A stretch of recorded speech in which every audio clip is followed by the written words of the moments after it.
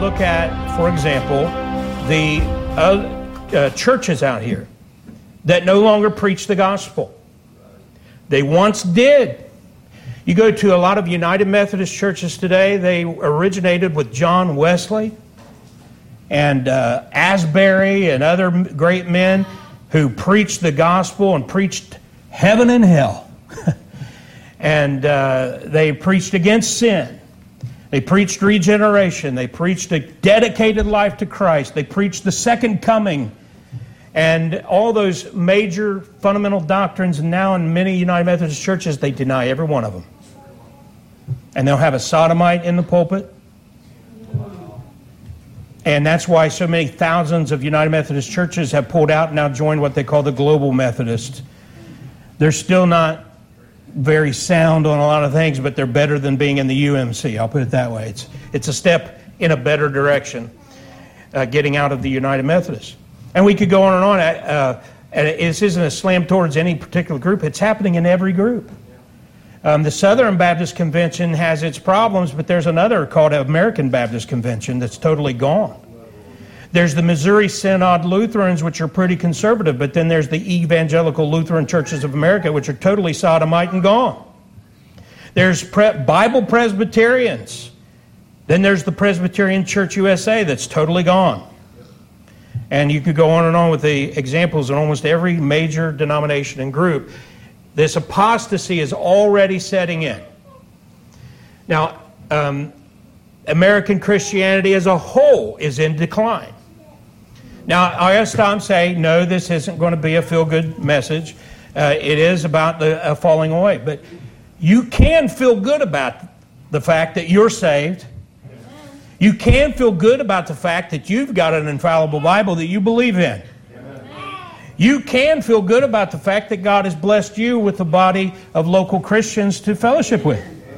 And those of you online can feel good about the fact that God's given you the internet so you can join us at least that way and have this kind of fellowship and so forth. So there's a lot to feel good about if you want to feel good.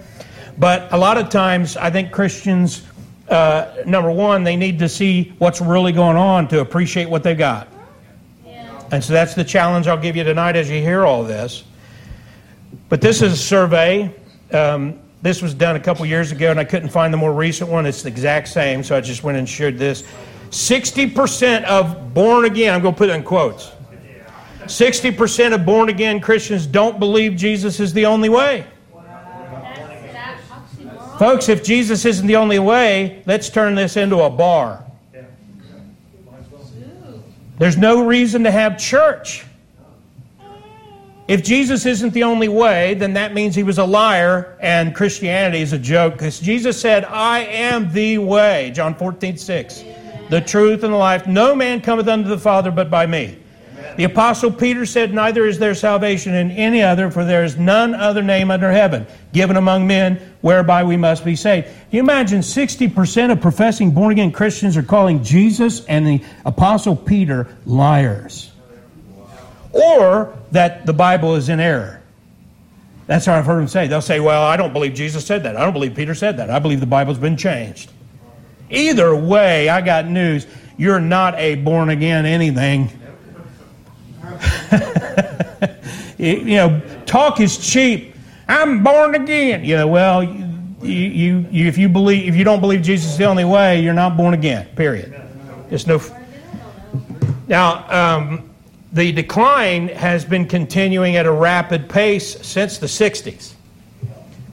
And this is a chart that I found from the Pew Research Center. In the early 70s, 89% of Americans said they were Christians. 62% claimed to be Protestant, Bible-believing Christians. Come down here to the 2010s, the most recent decade that this is by decade. And 71%, 18% decrease by 2010s of people identifying as Christians. Meanwhile, the people who claim to be either atheist or agnostic with no religion, 1970s, that was only 6% of the population. Now it's up to 22%. That's almost a quarter, almost a fourth of the population who's totally rejected God completely. I'm not saying anybody looked real surprised, but I wasn't real surprised by that. Look at the world, folks. I mean, compared to the 70s, I remember coming to Columbus and going to these neighborhoods like where the continent is, and anywhere almost. There were only a few tiny little neighborhoods where you didn't want to go. Now, I stay out of Columbus. I just go to Columbus when I'm actually absolutely required to, I mean, it's just amazing how, but what I'm about to show you, this is what apostasy looks like. Embracing the journey. This is a growing group of Christians who are now telling us to embrace Sodom. And they call it unconditional. That's a word that you better get used to. And a lot of evangelicals use it, and they're being heretics when they do. Salvation is not unconditional. The love of God is not unconditional. And you'll be taught that on your Christian radio and TV by numerous teachers. Your salvation is conditioned upon your repentance toward God with faith toward the Lord Jesus Christ, believing in the death, burial, and resurrection as payment and victory over sin and death for you on your behalf. Amen. And if you come to God and say, well, I want to be saved, but I'm going to hold on to my sin, well, then that's called unbelief. That's the Bible definition of unbelief. People say, I believe in God. Well, we're told in the Bible, good for you, the devils believe and tremble. Believing in God by just saying, I believe in God, that means nothing. Faith is something that is real to you and demonstrated by you. None of us are perfect, but it's something we will show some fruit. This is that conference.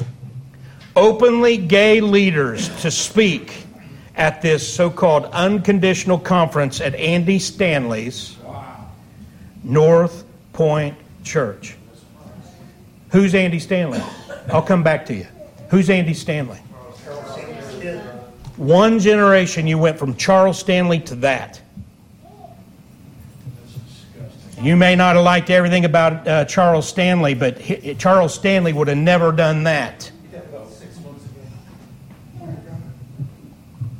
It's just a sad, disgusting display. What should have happened is Andy should have left Christianity and been honest. Instead, he used his dad's name to build a Laodicean false church so he could deceive people, and he's making a lot of money, yeah.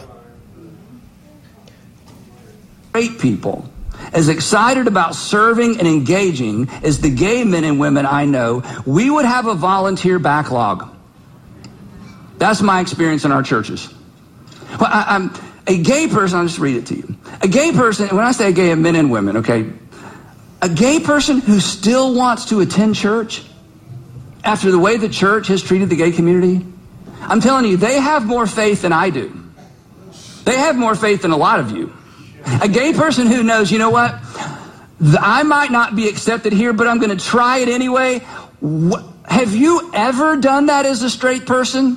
Where do you go that you're not sure you're going to be accepted, and you go over and over and over and over? Only your in-laws' house. That's the only place you go where you know you're not completely accepted, but you go over and over and over, and it's because you have to. But other than the in-laws, what environment do you continue to step foot in knowing at any moment you may feel ostracized? No place. I'm telling you, the gay men and women who grew up in church and the gay men and women who've come to faith in Christ as adults who want to participate in our church, oh my goodness. I know 1 Corinthians 6 and I know Leviticus and I know Romans 1. It's so interesting to talk about all that stuff. But just, oh my goodness, a gay man or woman who wants to worship their Heavenly Father, who did not answer the cry of their heart when they were 12 and 13 and 14 and 15. God said no, and they still love God.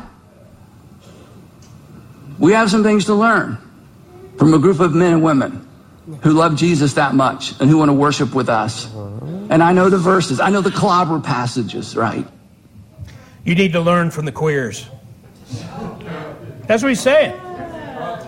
If you listen closely, what he's saying is his church is full of homosexuals who have never been told to repent. Listen to me in the back. You're missing what I'm saying. He's telling you that his church is full of sodomites who have never been told to repent. That's what he's telling you. He's been doing this for years. And evangelicals, especially among some of the so-called leading evangelicals, know this and have been covering for him. And they're doing the same thing in their churches, just like they did in the 60s and 70s and 80s and 90s right up to the present. And they come in and they switch Bibles.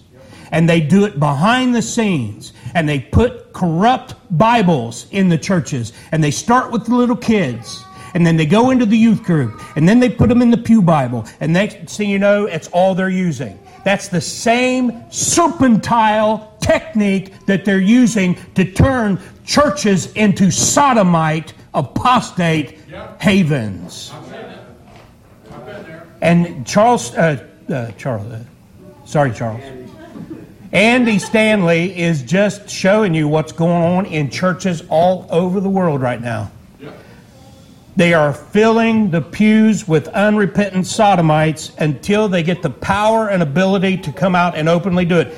Carrie Underwood, same thing happened to her church. She knew it was going on, and her pastor took certain people like her behind the scenes and said, we are going to be a gay-affirming church, but we have to do this smart. So they did it behind the scenes. Until finally they had enough members and enough money that they knew they could lose the real Christians. And that's why Carrie's still there. She's not a real Christian. You say, how do you know that? I'm just taking her by her word. I'm not judging her heart. I don't have to judge your heart. When you tell me that you're in love with Sodom, you are telling me you're not a Christian. Yeah, I'm not saying they lose salvation. I'm saying you've been a fake all along. You just show me your true colors. Yeah. And that's what Andy Stanley's all about. These aren't, by the way, clobber passages he's referring to. That's a gay term. That's another thing. You got to learn to listen with discernment. They use the certain words and phrases, and you'll know what camp they're in. They may call themselves Christians, but when you hear them use certain words and terminology, well, I'll give you one. Whenever they refuse to ever call them sodomites, you know what you're dealing with. You can deny it all you want, but you know it. When they tell you that calling what God calls sodomite, you shouldn't call them sodomite, you know who you're dealing with. They're gay. They're not happy at all. They're the most unhappy, miserable people on the planet.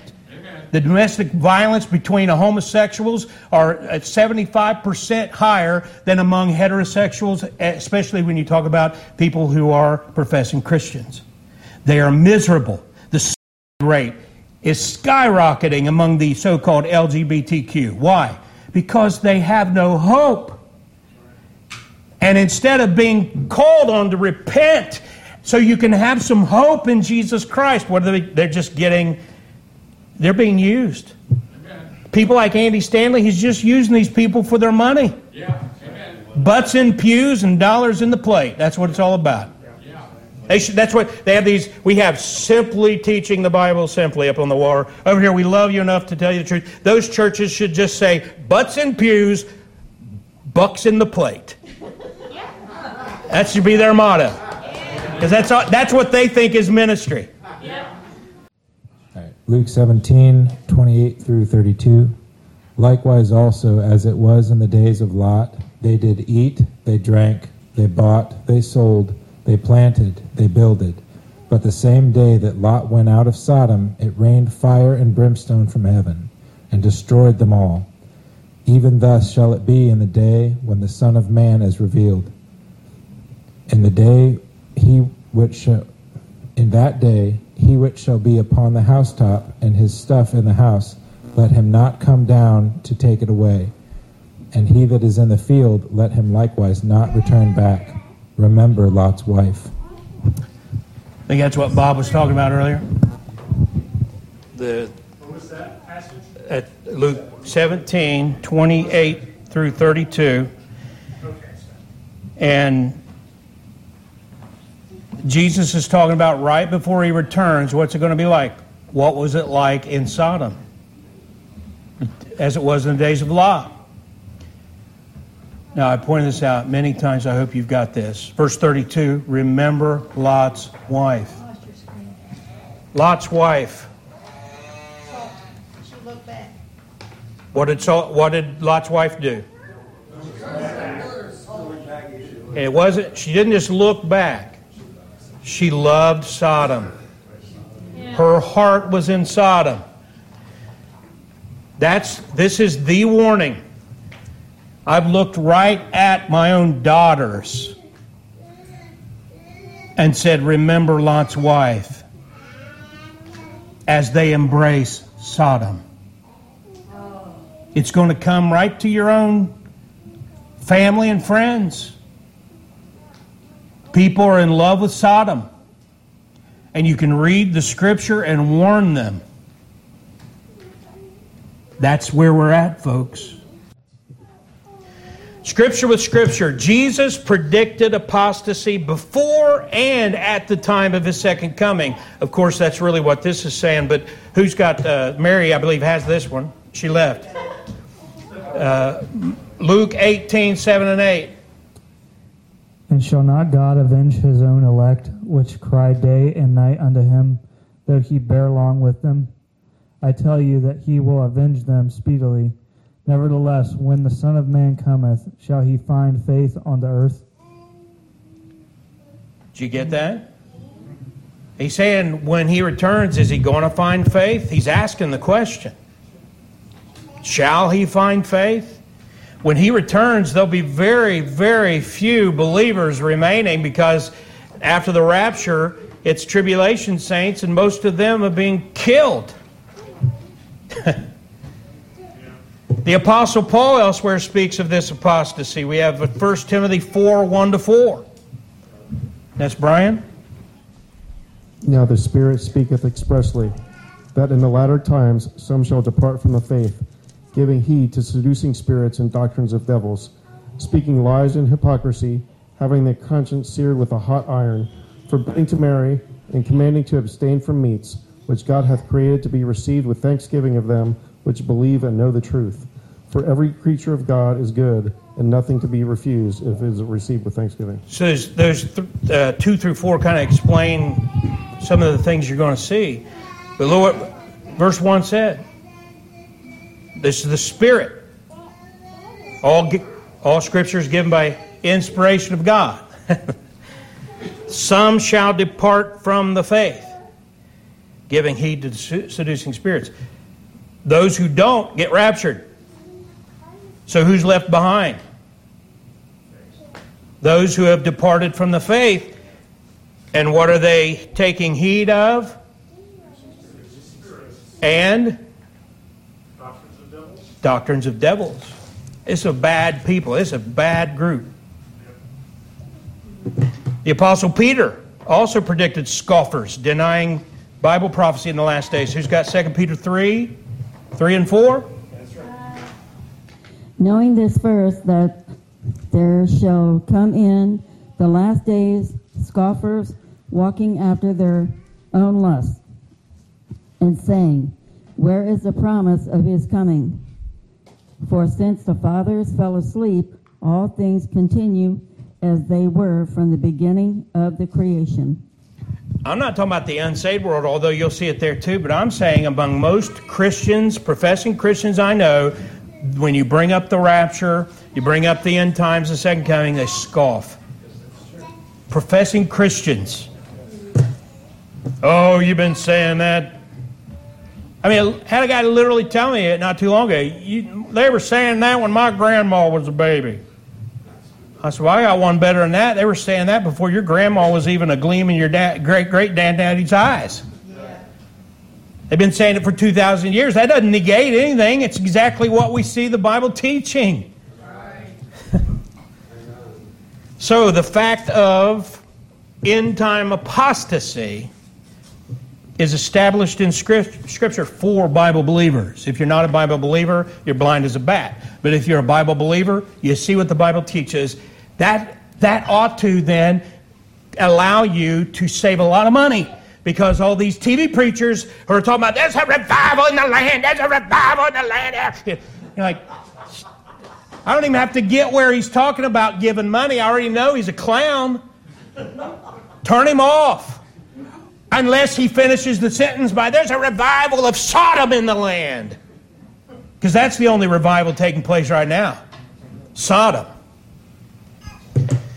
So what about the debate mentioned earlier about the end time falling away being, I say either both actually is what it should, total apostasy or the rapture. Which is it? Well, let's look at the rapture. Who's got 1 Thessalonians 4? Who is that? Okay. 1 Thessalonians 4, 16, 17. For the Lord himself shall descend from heaven with a shout, with the voice of the archangel, and with the trump of God, and the dead in Christ shall rise first. Then we which are alive and remain shall be caught up together with them in the clouds to meet the Lord in the air, and so shall we ever be with the Lord. Now just think about that. The moment after the rapture, how many believers are left on the planet Earth? The moment after the rapture. The closest we've come to that before, Adam and Eve were kicked out of the garden.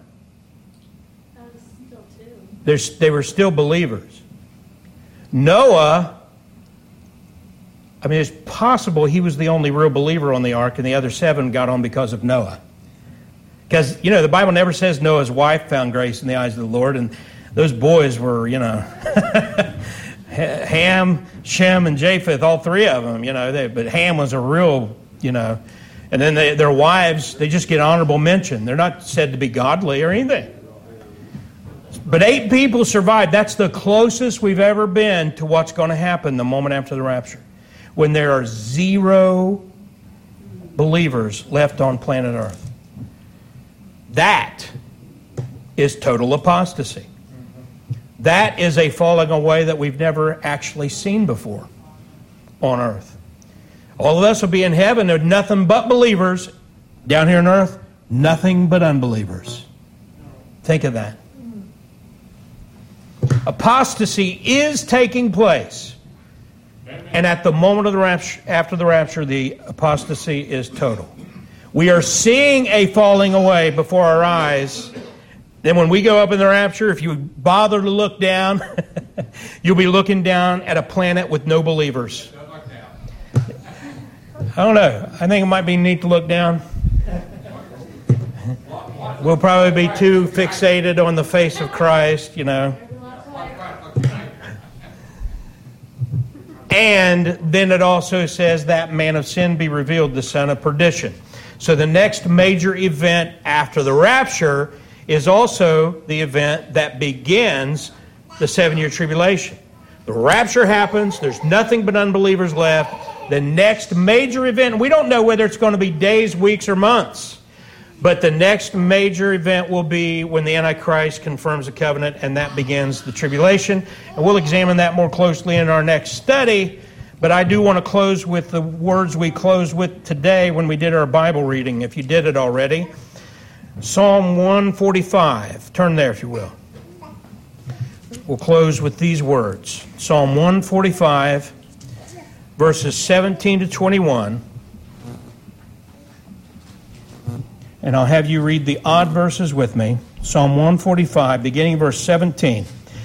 The Lord is righteous in all his ways and holy in all his works. The Lord is nigh unto all them that call upon him, to all that call upon him in truth. He will fulfill the desire of them that fear him.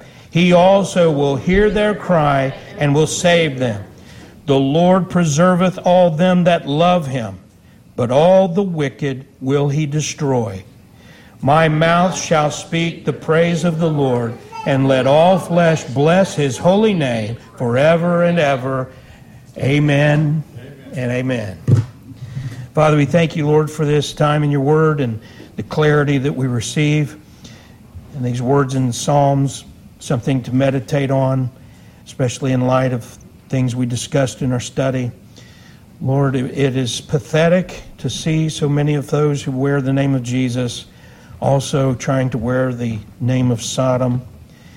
But we are encouraged by your word. As you've told us ahead of time, this is all going to happen. Lord, help us to not allow the damnation around us to rob us of our joy. We are so thankful to be saved, and we are so looking forward to being with you forever and ever in a world where there'll be no sin. And we just can't wait.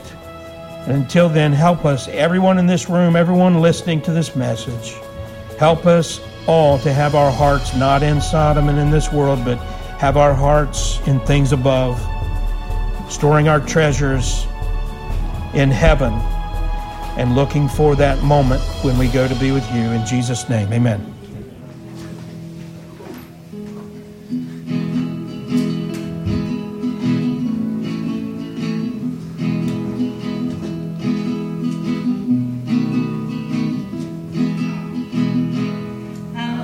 Peace.